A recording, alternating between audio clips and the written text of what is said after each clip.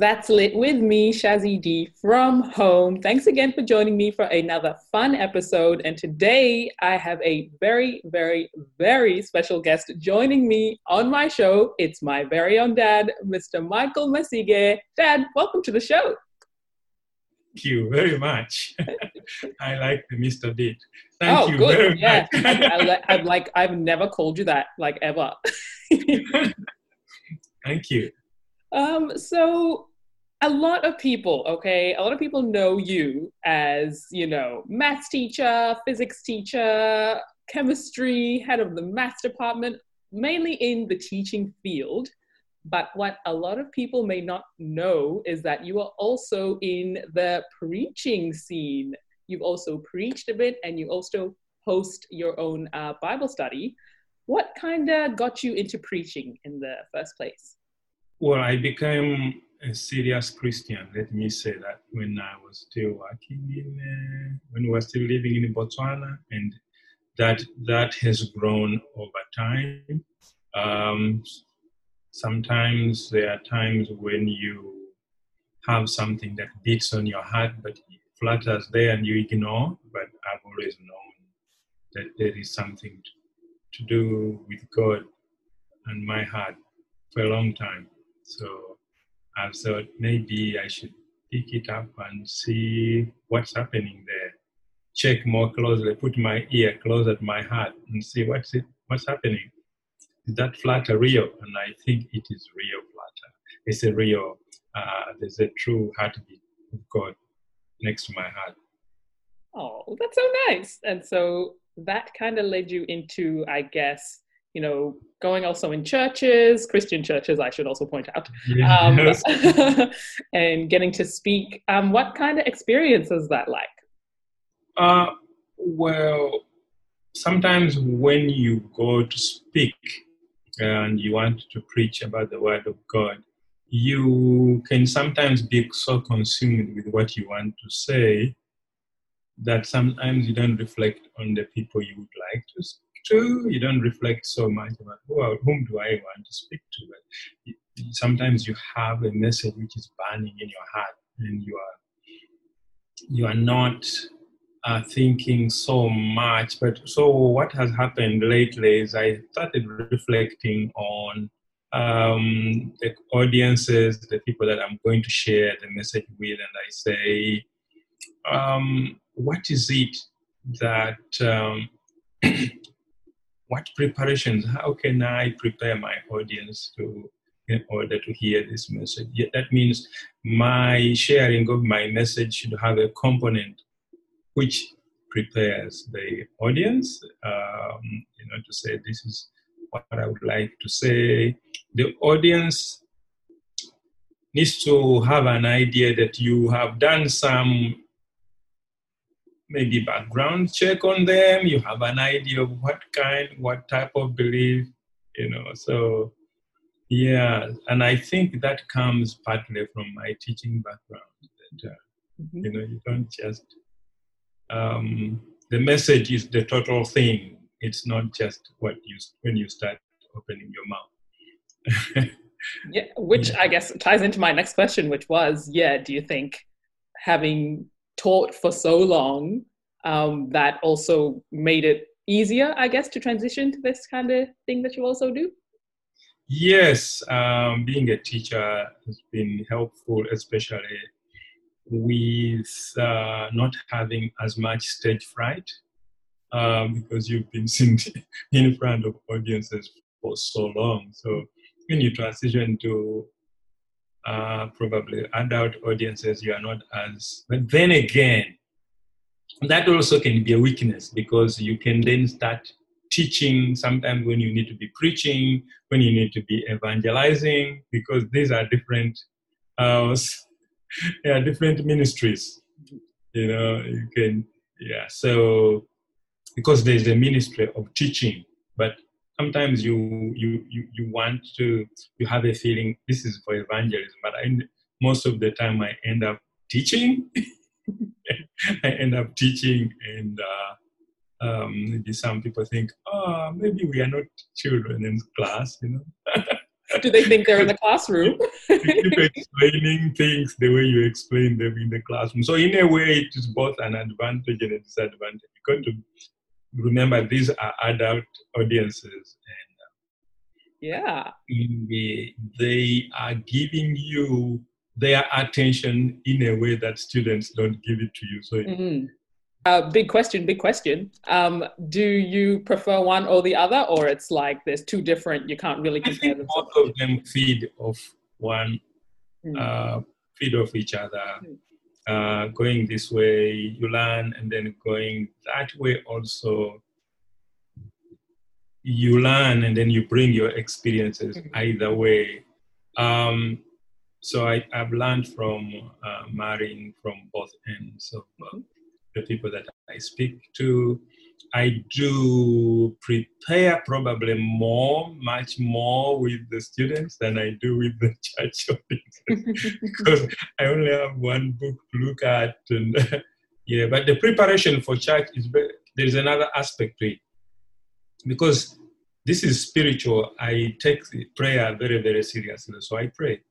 I spend time in prayer, and I believe that God can come and help, that God actually helps, and He's using you as an instrument of the message that you are getting out. And sometimes when you're actually preaching, you can find yourself being turned away from what you had prepared. And you like some kind of invisible hand turning you in a certain direction. And I believe that is the Holy Spirit who may want to deliver the message in a certain way, not to everybody. Oftentimes when you preach, it's never to everybody, or not everybody gets the message the way you intended it. So the people who really get it may be the people that the Holy Spirit has intended for it.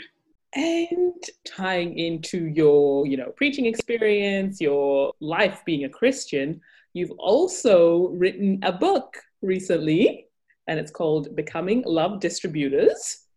Can you tell us about it? What is it all about?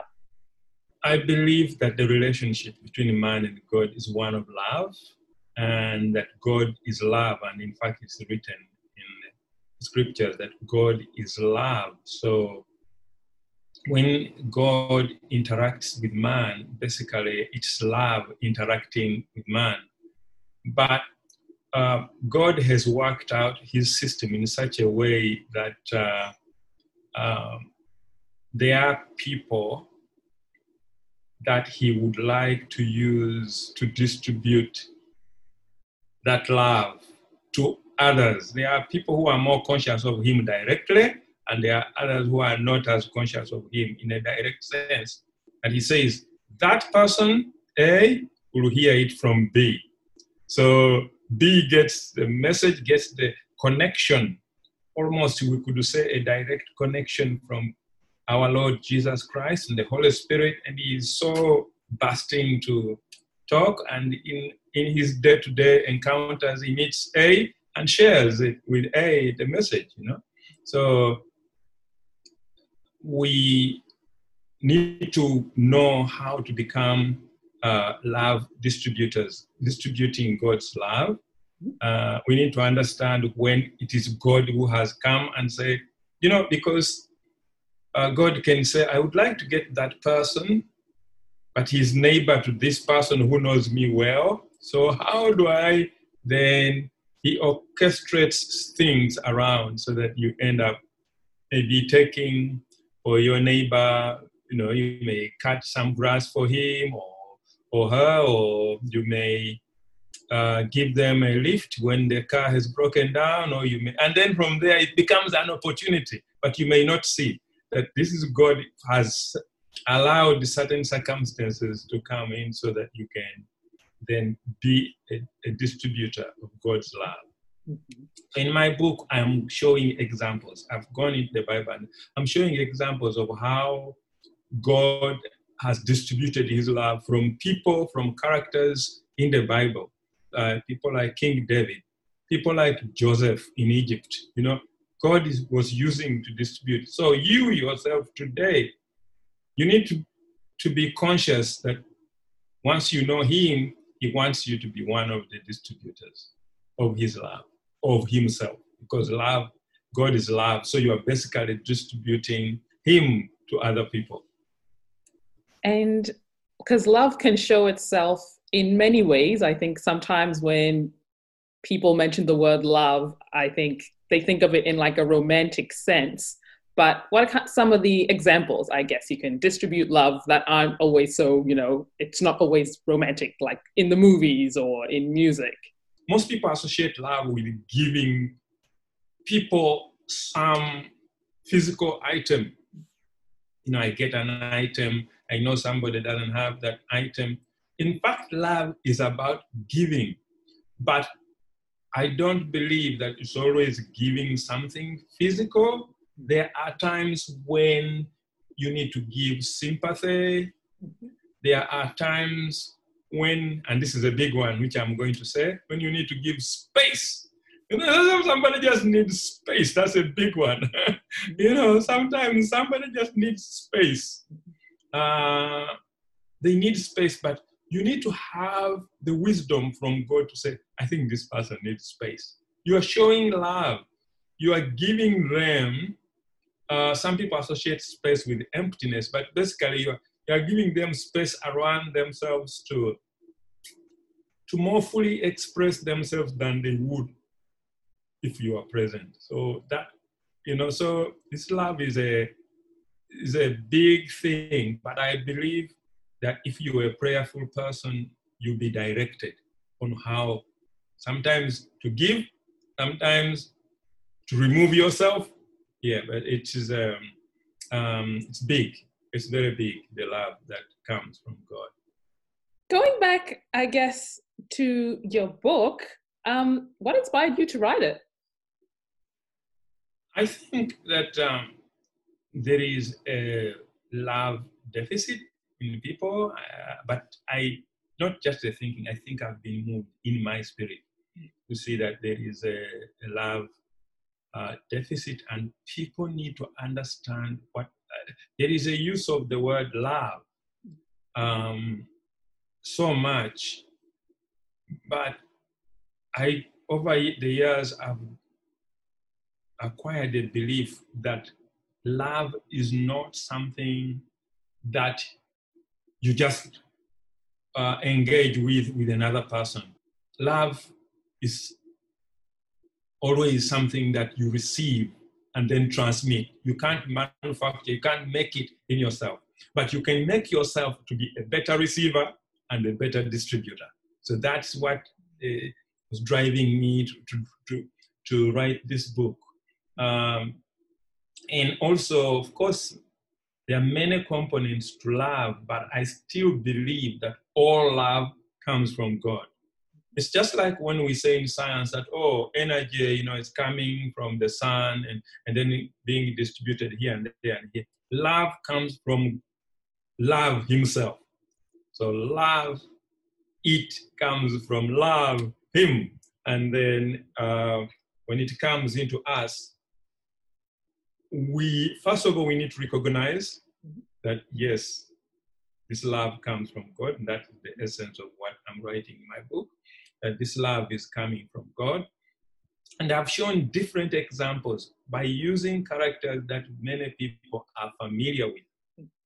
Many people are familiar with in the Bible, and showing and saying, this is what they did to demonstrate that they were aware of the love of God. I, for example, use King David a lot. Very famous. David and Goliath, David, for those if you don't know that David. Exactly, yes. Do you think a lot of people perhaps don't love as easily because they aren't aware that they're capable of giving more love? That's one part of it. Some people are just not aware.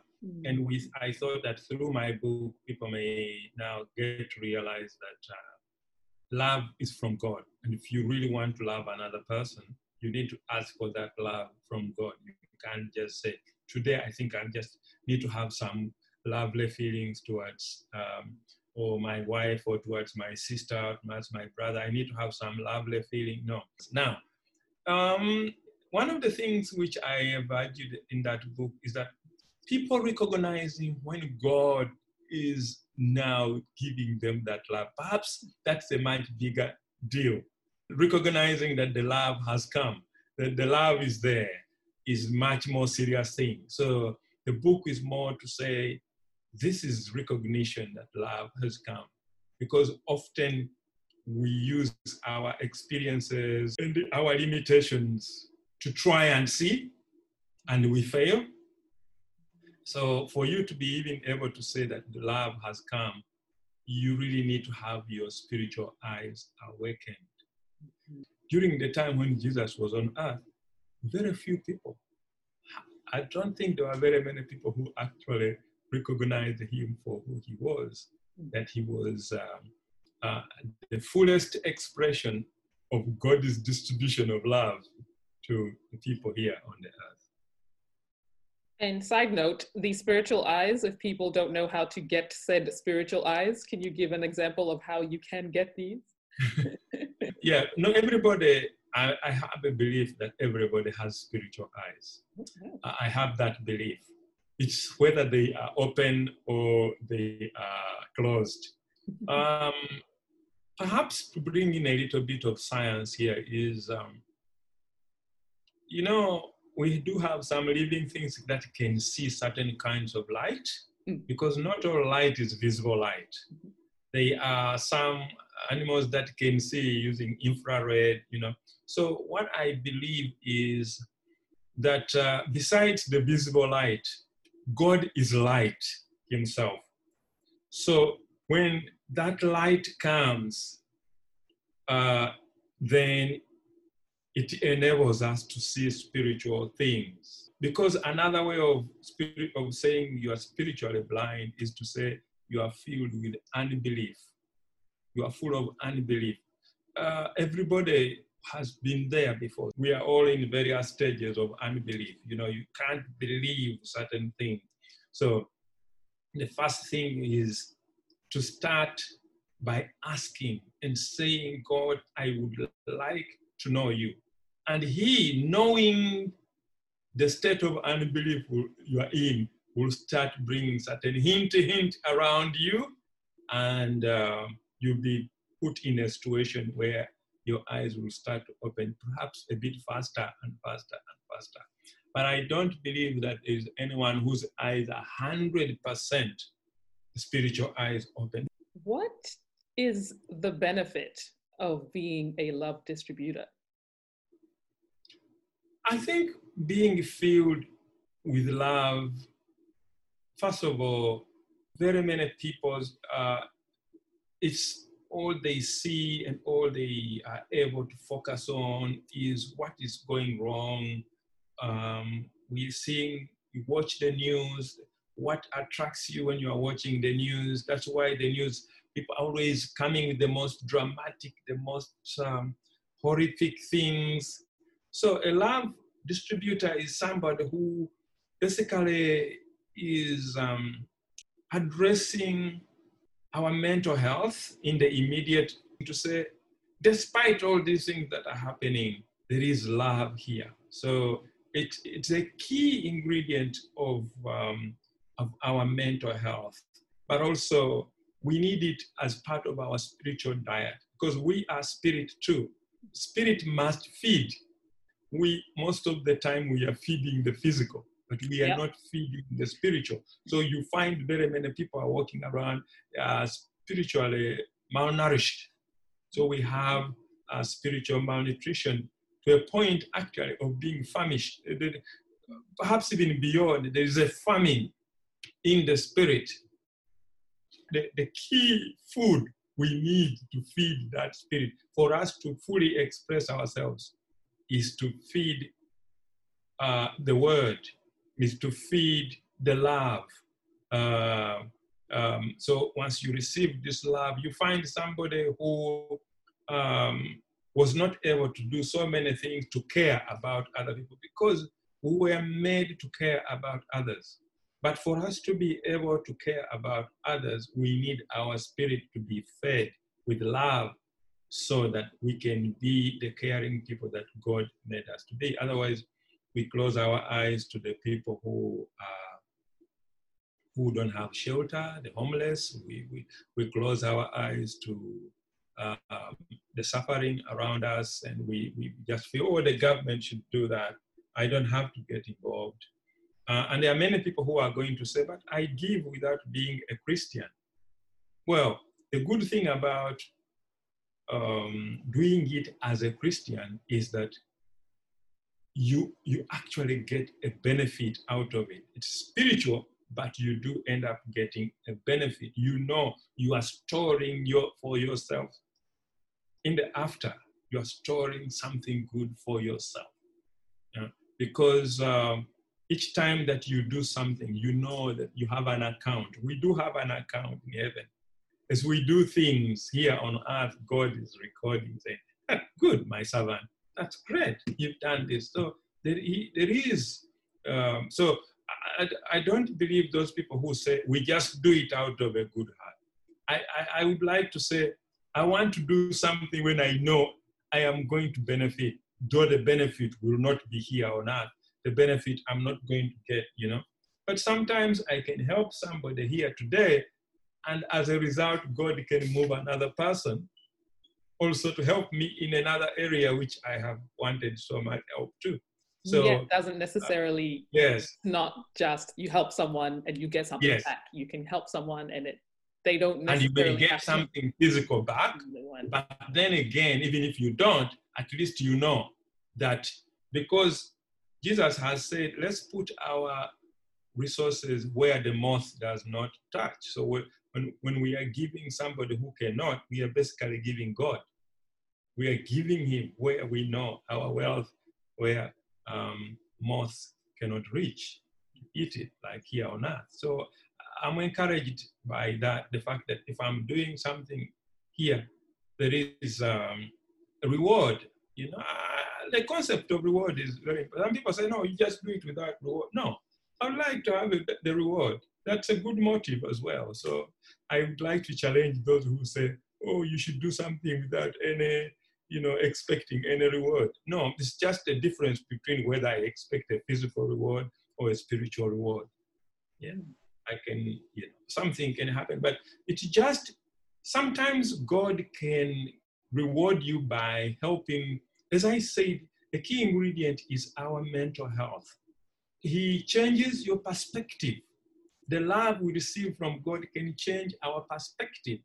Our perspective, where our problems have looked so big, and you receive a perspective, when you look at how big your God is, you realize your problem is just like the tip of a needle.